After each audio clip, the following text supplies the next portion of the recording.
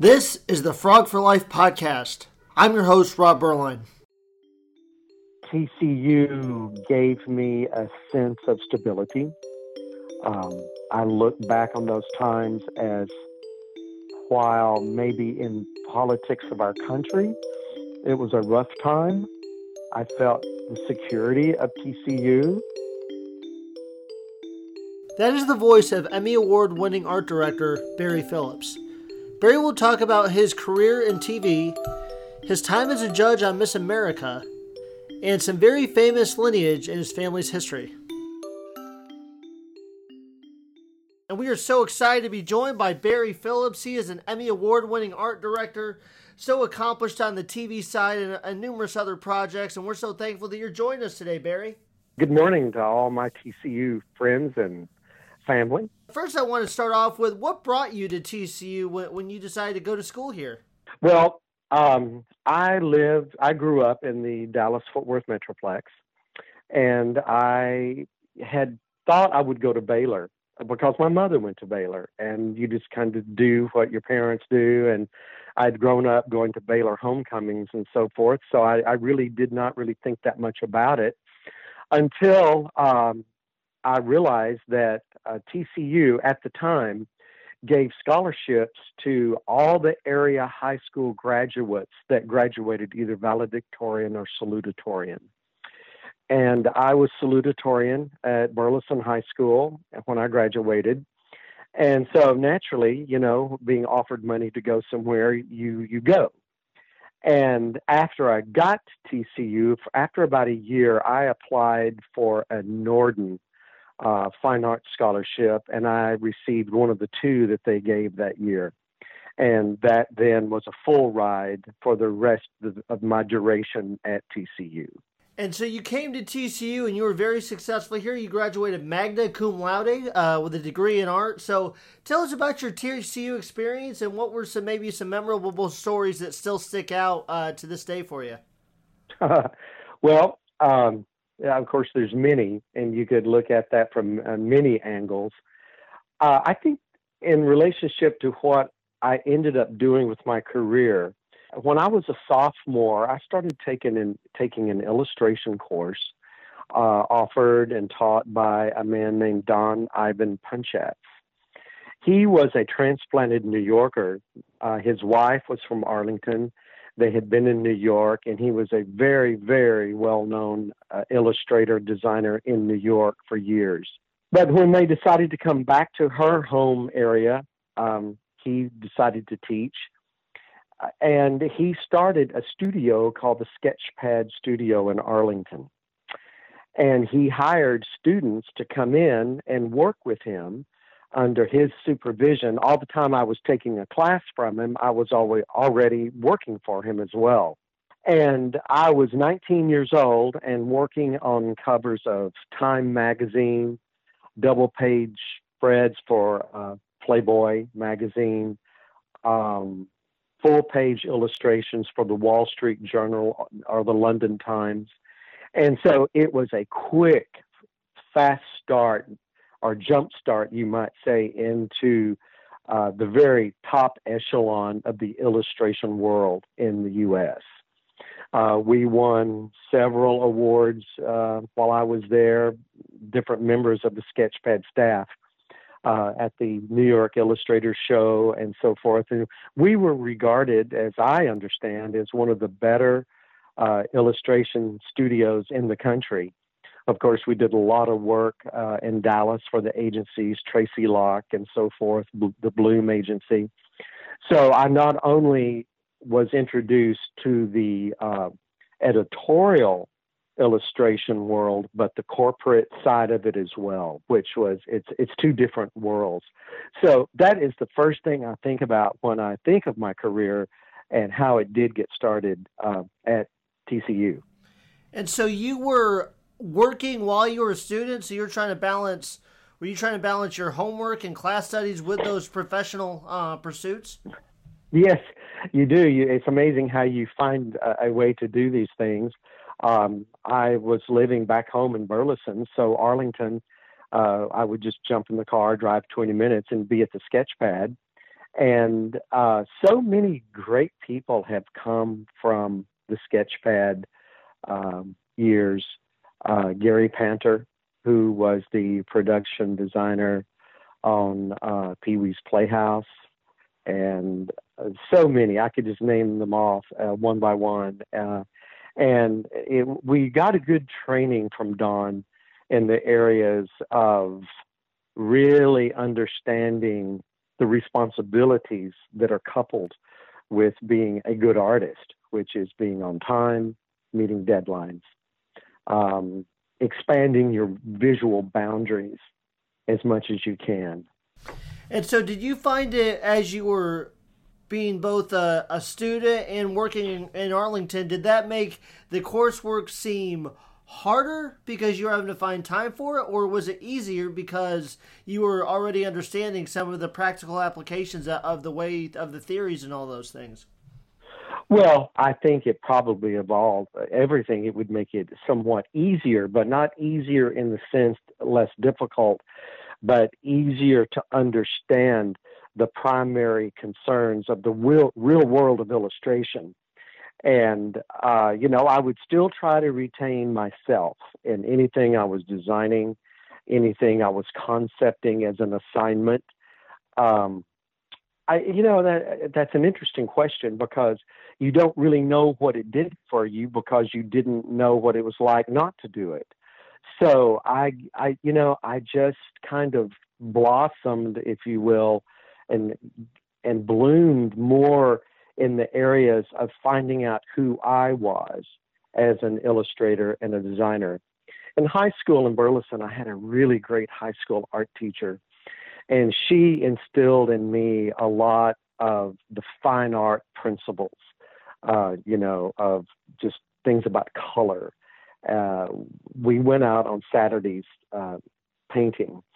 And so I took a lot of that experience of those 3 years of art in high school, then applied them to this newfound career in illustration and design, and kind of came up with the person that eventually became me. And so after graduating magna cum laude, what direction did your life take? Did you go straight to the Sketchpad, or what professional pursuits did you pursue? Well, I did continue to work in the summers at TCU, and then I was offered a teaching assistantship for my graduate work at East Texas State University, which is now Texas A&M Commerce. At the time, East Texas State was probably, arguably, the best design school in the Southwest. They would win national shows 1, 2, 3, and they had a very well-known group of faculty members that were all devoted to their own particular craft of art. And when I was asked to go there and teach, I was kind of flattered, for one thing, but also relieved that I did not now have to pay for graduate school. And so at 21, I started teaching in college, and a lot of the class was older than I was. And I'm sure they looked at me and thought, who is this? What am I paying money for? But hopefully, through the years, starting painting at 13, I did contribute something to their growth as an artist. But the growth was, it's in spurts, and it's sometimes you feel like you're doing things, and then sometimes, you think, gosh, I've got to reroute my thinking a little bit. But I did get my master's there, and then continued to move into illustration either on my own or through the Sketchpad before I moved to Los Angeles. Following Barry's time in Los Angeles, he came to Plano to work as an art director for the PBS show Wishbone. An art director primarily is in charge of everything visual. You have to think of color. You have to get the script down and interpret it emotionally. I try to do an interpretation of character for my art direction. My mentor in Los Angeles was a woman named Polly Platt, who was a production designer for her then husband, Peter Bogdanovich. She was designer of Last Picture Show, Paper Moon, What's Up, Doc, A Star Is Born. And she became my mentor because I had fallen in love with the movie The Last Picture Show. At some point, it really reflected my life growing up in a small town in Texas. And she helped me sort of straighten out my vision as to how an art director is still an artist, is still a business person.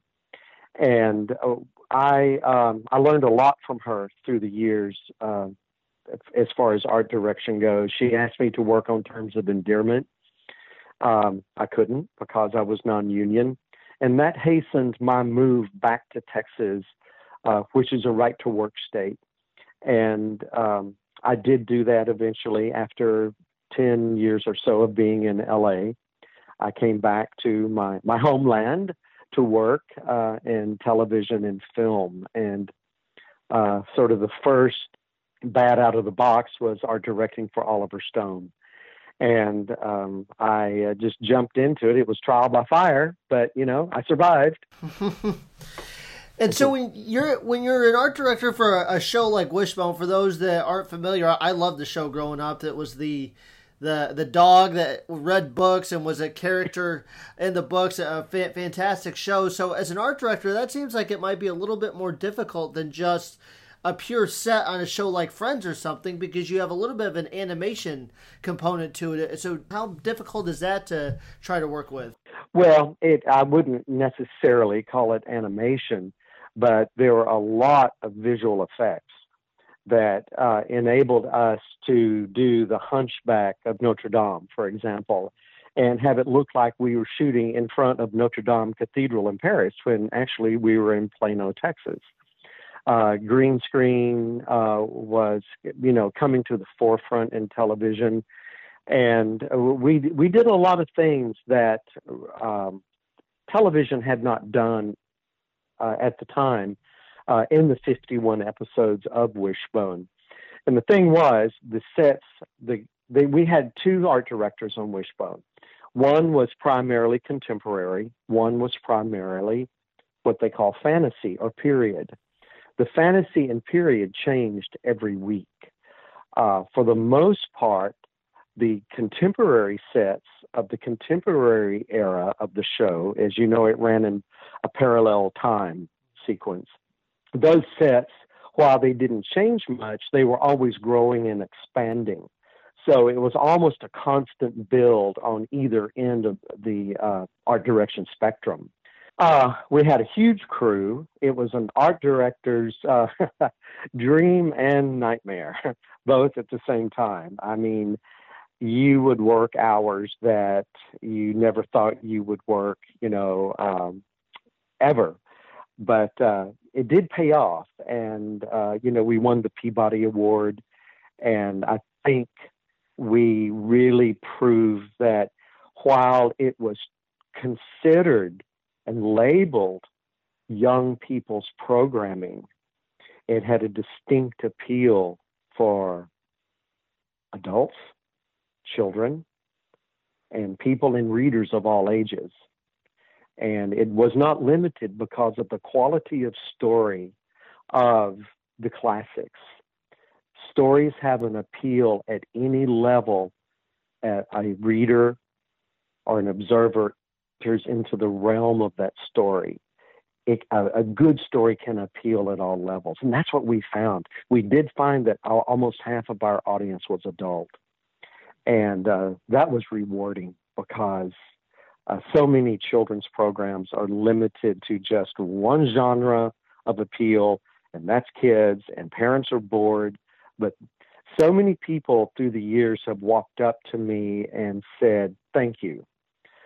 Thank you for your devotion to reading, literacy. Thank you for giving me a platform that I can share with my children. And that's very rewarding for me. No one ever did that for me for an Oliver Stone movie or a movie of the week that I did, but they did do that repeatedly for Wishbone through the years. Even now, I still wear my production jacket that has the Wishbone logo embroidered on the back, and it looks like a high school football jacket with the black leather sleeves and, felt front, snap front.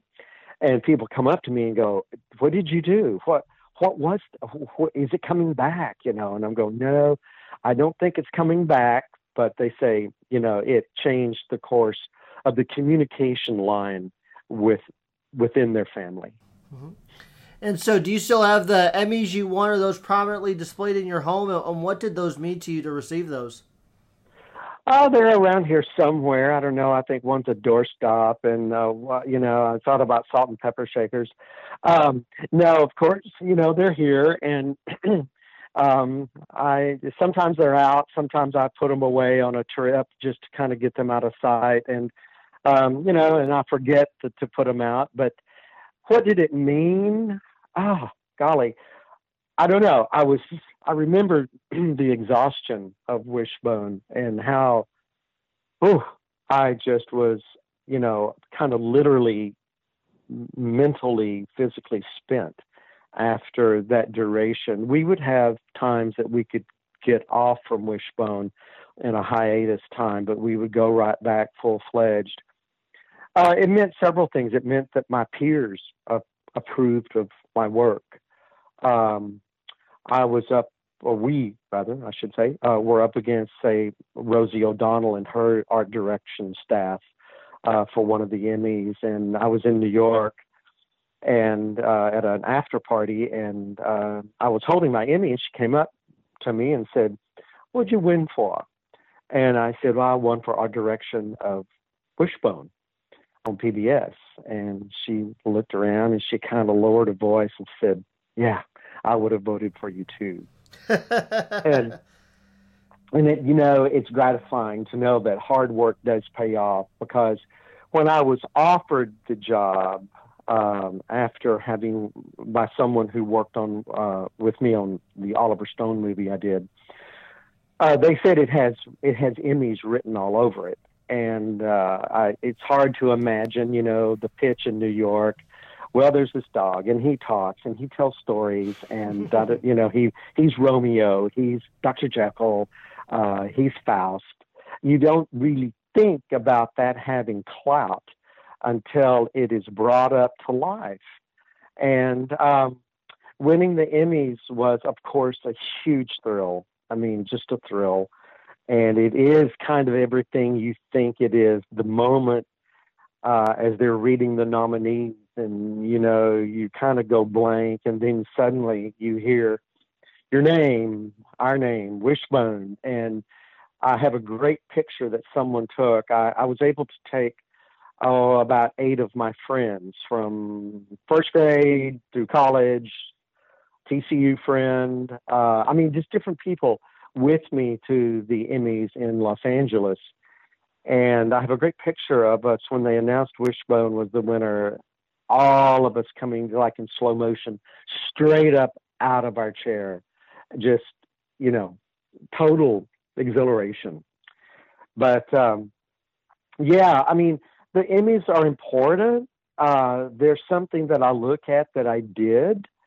I likened it one time to someone who asked me about it as walking down the hallway of life, sort of, euphemistically, and you have it, you carry it for a while, then you put it on a shelf. But you can always turn around and look at it down that hallway.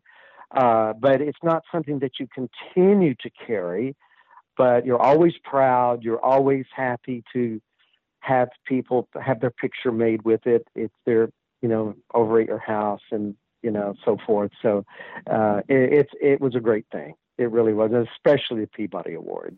After serving as an art director, Barry decided to host his own show, an interview show called The Very Barry Show. Well, you know how life changes and morphs, and you don't know really how it happened, except suddenly there you are. Well, I had all the time of doing Wishbone, I was also interviewing people on the television, and I did a show called The State of the Art, and I would do shows from the museums, from the Kimball, from the Museum of Modern Art of Fort Worth, and the Amon Carter. And so, it was just a part of me that was still yet unexplored that I knew very much was there. The art design and art direction for television just had a quicker jump start than my interviewing. And I started with the State of the Art, a regional cable show that had quite a following, actually, I found out. And I hosted, for example, the $1 billion Barnes collection of art of Impressionism that was out of Marion, Pennsylvania. And this show was taken on the road to 6 international museums around the world, and the Kimball was one. And I was the only one given permission by the Barnes Foundation to photograph these paintings on video. And I did an hour special. I interviewed the curators of the Kimball, Kimball Fortson Wynn, who part of the family and on the board of directors helped bring the show to Fort Worth. One of the greatest, the biggest shows of Impressionism that this part of North Texas has ever seen, worth over $1 billion.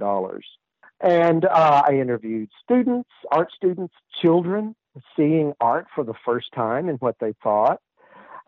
So it was sort of this eclectic blend of opinions and people giving their impression of Impressionism. So I just kept working with that, and some friends approached me about just doing a regional television show. And they named it, I didn't, I swear, they named it The Very Berry Show. And I just thought, well, what governs the choices on this? And I decided it's anything that intrigues me, that I like, I find enjoyable, and find newsworthy, you might say, for my audience. And it's always important to remember that you've got to play to your audience. I interviewed George W. Bush. I interviewed Sid Charisse, Fred Astaire, Gene Kelly's dance partner from the MGM. I interviewed the governor of Mississippi, who was governor during all of the riots of the 60s. I've just interviewed so many people that are stars. And while I tend to kind of get out there with technique and like some critical kind of views of how actors work, what motivates them, or artists, I have to remember that I'm playing for an audience that may not know or understand what we're talking about. So you walk a good line. I will ask a question, for example, that I already know the answer to, but I ask it for my audience. But I tell you, the greatest thing about interview is that you learn more than you ask, and you have a moment of kind of hearing people say for the first time, wow, I never thought about that about myself before, or I've never thought about that question. Sid Charisse did that for me. She entered the interview hesitant, came out like glowing. Sean Scully, considered one of the top 15 painters in the world. He has his own room at the Modern Museum in Fort Worth. And Sean Scully entered this interview saying to me, or I could feel it from him, I don't want to be interviewed by you. You're a Texan. You don't know anything. And by the time it was over, he asked me if he could get tapes of this interview to represent him when people wanted to know more about him. Oh, wow. And you were also the head judge for the 2005 Miss America pageant. So how were you chosen for that, and what did your duties include for that? Well, somebody's got to do it. So I anteed up and said, okay, I'll do my volunteerism. I had been involved a little bit with the Miss America program previous to the Emmys and so forth, and they had asked me to judge Miss America back in 1993. And I was busy starting Wishbone. I was also, after Wishbone, started taking care of my mother, who needed some pretty intense attention. And I told them, I said I couldn't do it for the obvious reasons of these prior commitments.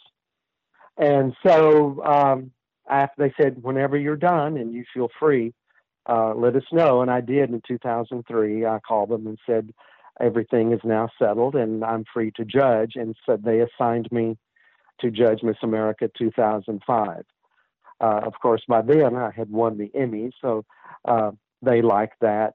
They choose someone from major fields in the U.S. Like they always choose someone in sports. Originally on my panel was Mark Cuban. He dropped out and was replaced by Phil Maloof, owner of the Sacramento Kings.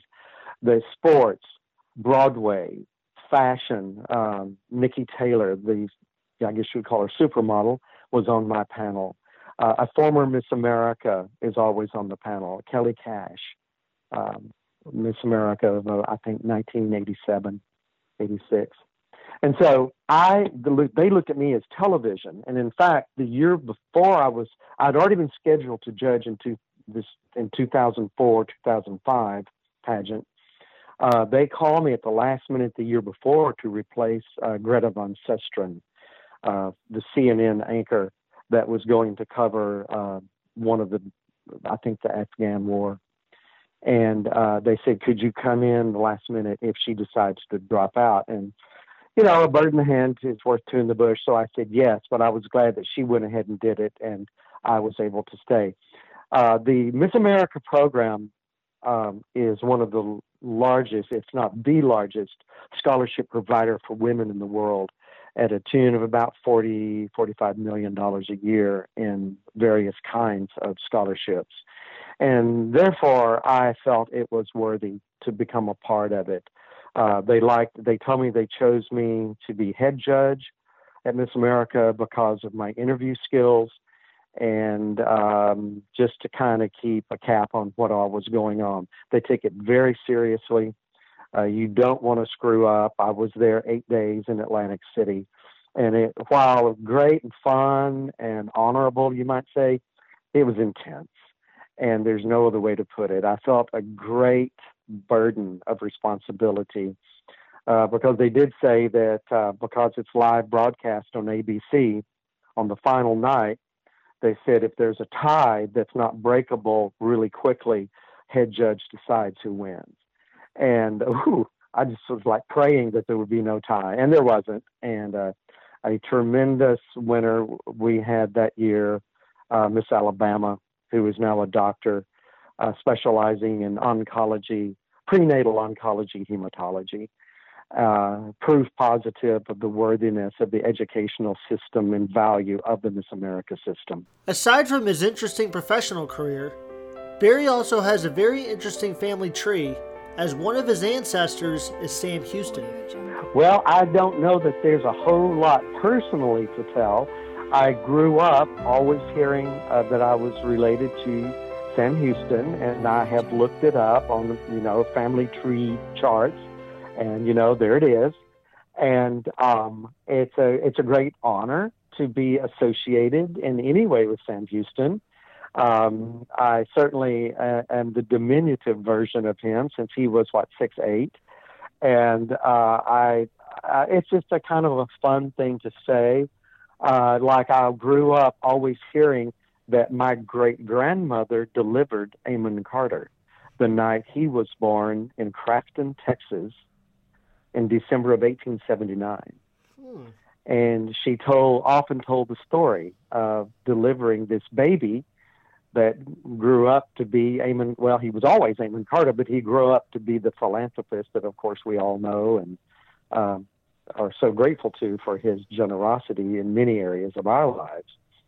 And so, it's like, it's almost like guilt by association. Yes, Sam Houston. Yes, Amon Carter in a way. But I really did nothing to achieve it except just be here, And you currently reside in Burleson, and I believe you reside in a very historic house. So what makes your house so special? Well, I live in what is called the Renfro Clark Phillips home. It is a late Queen Anne Victorian from 1894. It sits in what is called Old Town in Burleson. It is Burleson's only Texas historic landmark, and it's had a historic marker signifying its historic value for the last 50 years. However, last April, with a declaration from the governor of Texas proclaiming it Renfro Clark Day in Texas, the house was given a new marker, one of those really big ones, and it sits now out in front of the house. And I do my best to let the people of my community enjoy it, to come in when it's appropriate, and clubs, scout groups come through every now and then. Wedding pictures get made in the front yard, and I try to let it serve the community as much as I can. The house is not huge, I don't think, by any means, but it's quaint and it's special in its appointments of both design and historical significance. And living in Burleson, how often do you get a chance to come back to the campus here at TCU, and what are your impressions of how it's changed since you first came as a student? Well, I've been back, of course, many times for many different reasons. I've been a speaker several times in film classes and so forth. And I come back to TCU just whenever there are events that I'm can participate in. In 2000, I served on the Chancellor's Committee on the Future, which was hand-selected alumni were invited back to serve on a committee chaired by Bob Schaefer of CBS News in New York. And we we brainstormed about what we wanted to see to make TCU cutting edge, in step with what now we had seen in the rest of the world. So that got me very much involved again with old friends, as well as being a part of what I see now, that the vision we had then has now come to fruition in so many different ways. Of course, the campus has just bloomed with new buildings and just a great look to it. Of course, Amon Carter Stadium is just incredible. And so whether I come back for football games or for a class reunion or for anything that pertains to TCU, I always enjoy it. I'll wrap up with this. How do you feel your time at TCU contributed to the life you've had? Well, I think TCU gave me, knowing that they wanted me to go there, that they were going to help pay for me to be there, really, it gives you, when I started at 17, a sense of, wow, I'm more than I think I am, and people think I'm worthy.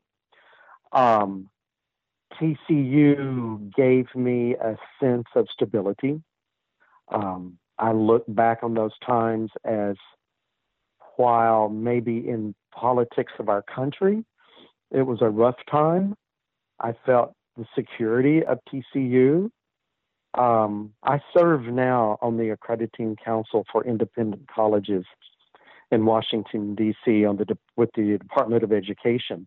I accredit colleges in film and design, graphic design and interior design. And they send me all over the country, and even they've sent me to Lima, Peru. And I think of TCU sometimes in those situations where I think, I see who I was as a young student in the eyes of these people that I'm interviewing at these college campuses now. And then I see who I am now. And while there's a definite translation, that your translation is not always predictable.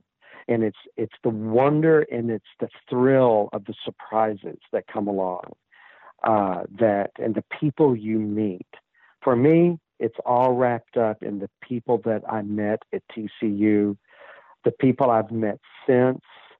I think TCU gave me a great, a great groundwork for giving me a sense that I really could go do whatever it is I want to do. The only stopping block would be me. And my years in Los Angeles, right after TCU, echoed The education that I got there, being well-rounded. Certainly my work in interview on television has done the same. I had good English teachers at TCU, and it all adds up to a composite. That you can't put your finger on really any one thing. But I do know that when I go back to TCU to speak in the film department, that I do tell them, it wasn't that long ago really that I was sitting where you were, and I was looking at someone talking to me, thinking, how in the world do you do it? How did you get there? But persistence, belief in yourself, some trust in other people, and some good luck all adds up. Well, this has been very informative, and we thank you so much for taking the time to speak with us today. Enjoyed it, totally. Anytime. We can do part 2 sometime. All right. Thank you to KTCU and student Jake Hook for the assisting and the editing of this episode. Thank you for listening to this episode of the Frog for Life podcast. If you or a friend or family member would like to share your story of your life since graduation, please contact us on social media or leave us a comment on our SoundCloud channel. We look forward to sharing the next story of how horned frogs are changing the world.